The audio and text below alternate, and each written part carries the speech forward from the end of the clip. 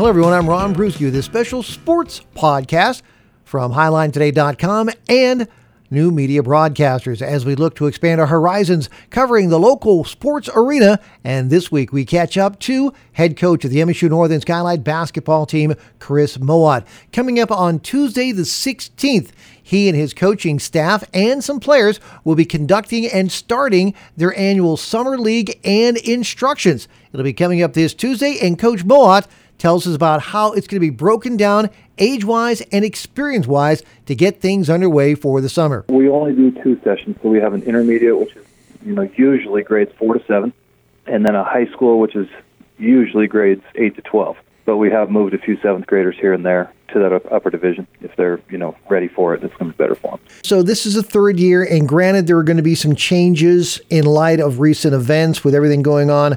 And in talking to Sean and talking to Jerry Wagner, and my guess is you're going to be doing the same. You will have safety situations in place to make sure that everyone can still get a good camp experience, but also the factors that are relevant right now will be adhered to, correct?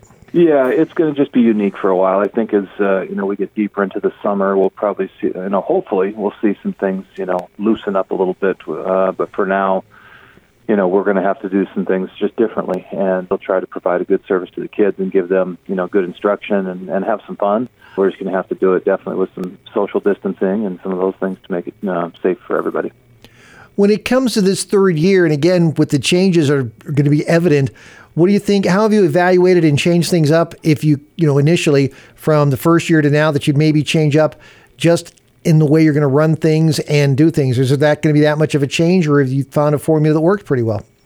Sean started this thing, and honestly, we kind of copied his format, and so I think we've tried to follow in their footsteps because it really was his idea and a great one at that. So we've, modified and tweaked some things as we go, but there'll be some activities and things that we've done all 3 years, and then we're going to throw in some new things. But I think with this year being the spacing and distance, we're going to have to, just to begin with, we're going to have to really do a good job of being careful. Take me through what a practice might look like, pre-practice, and then the games played. What are you going to try and do each and every night to ensure that the kids have a safe but informative and, as you said, fun experience to learn more about the game of basketball and take their skills to the next level?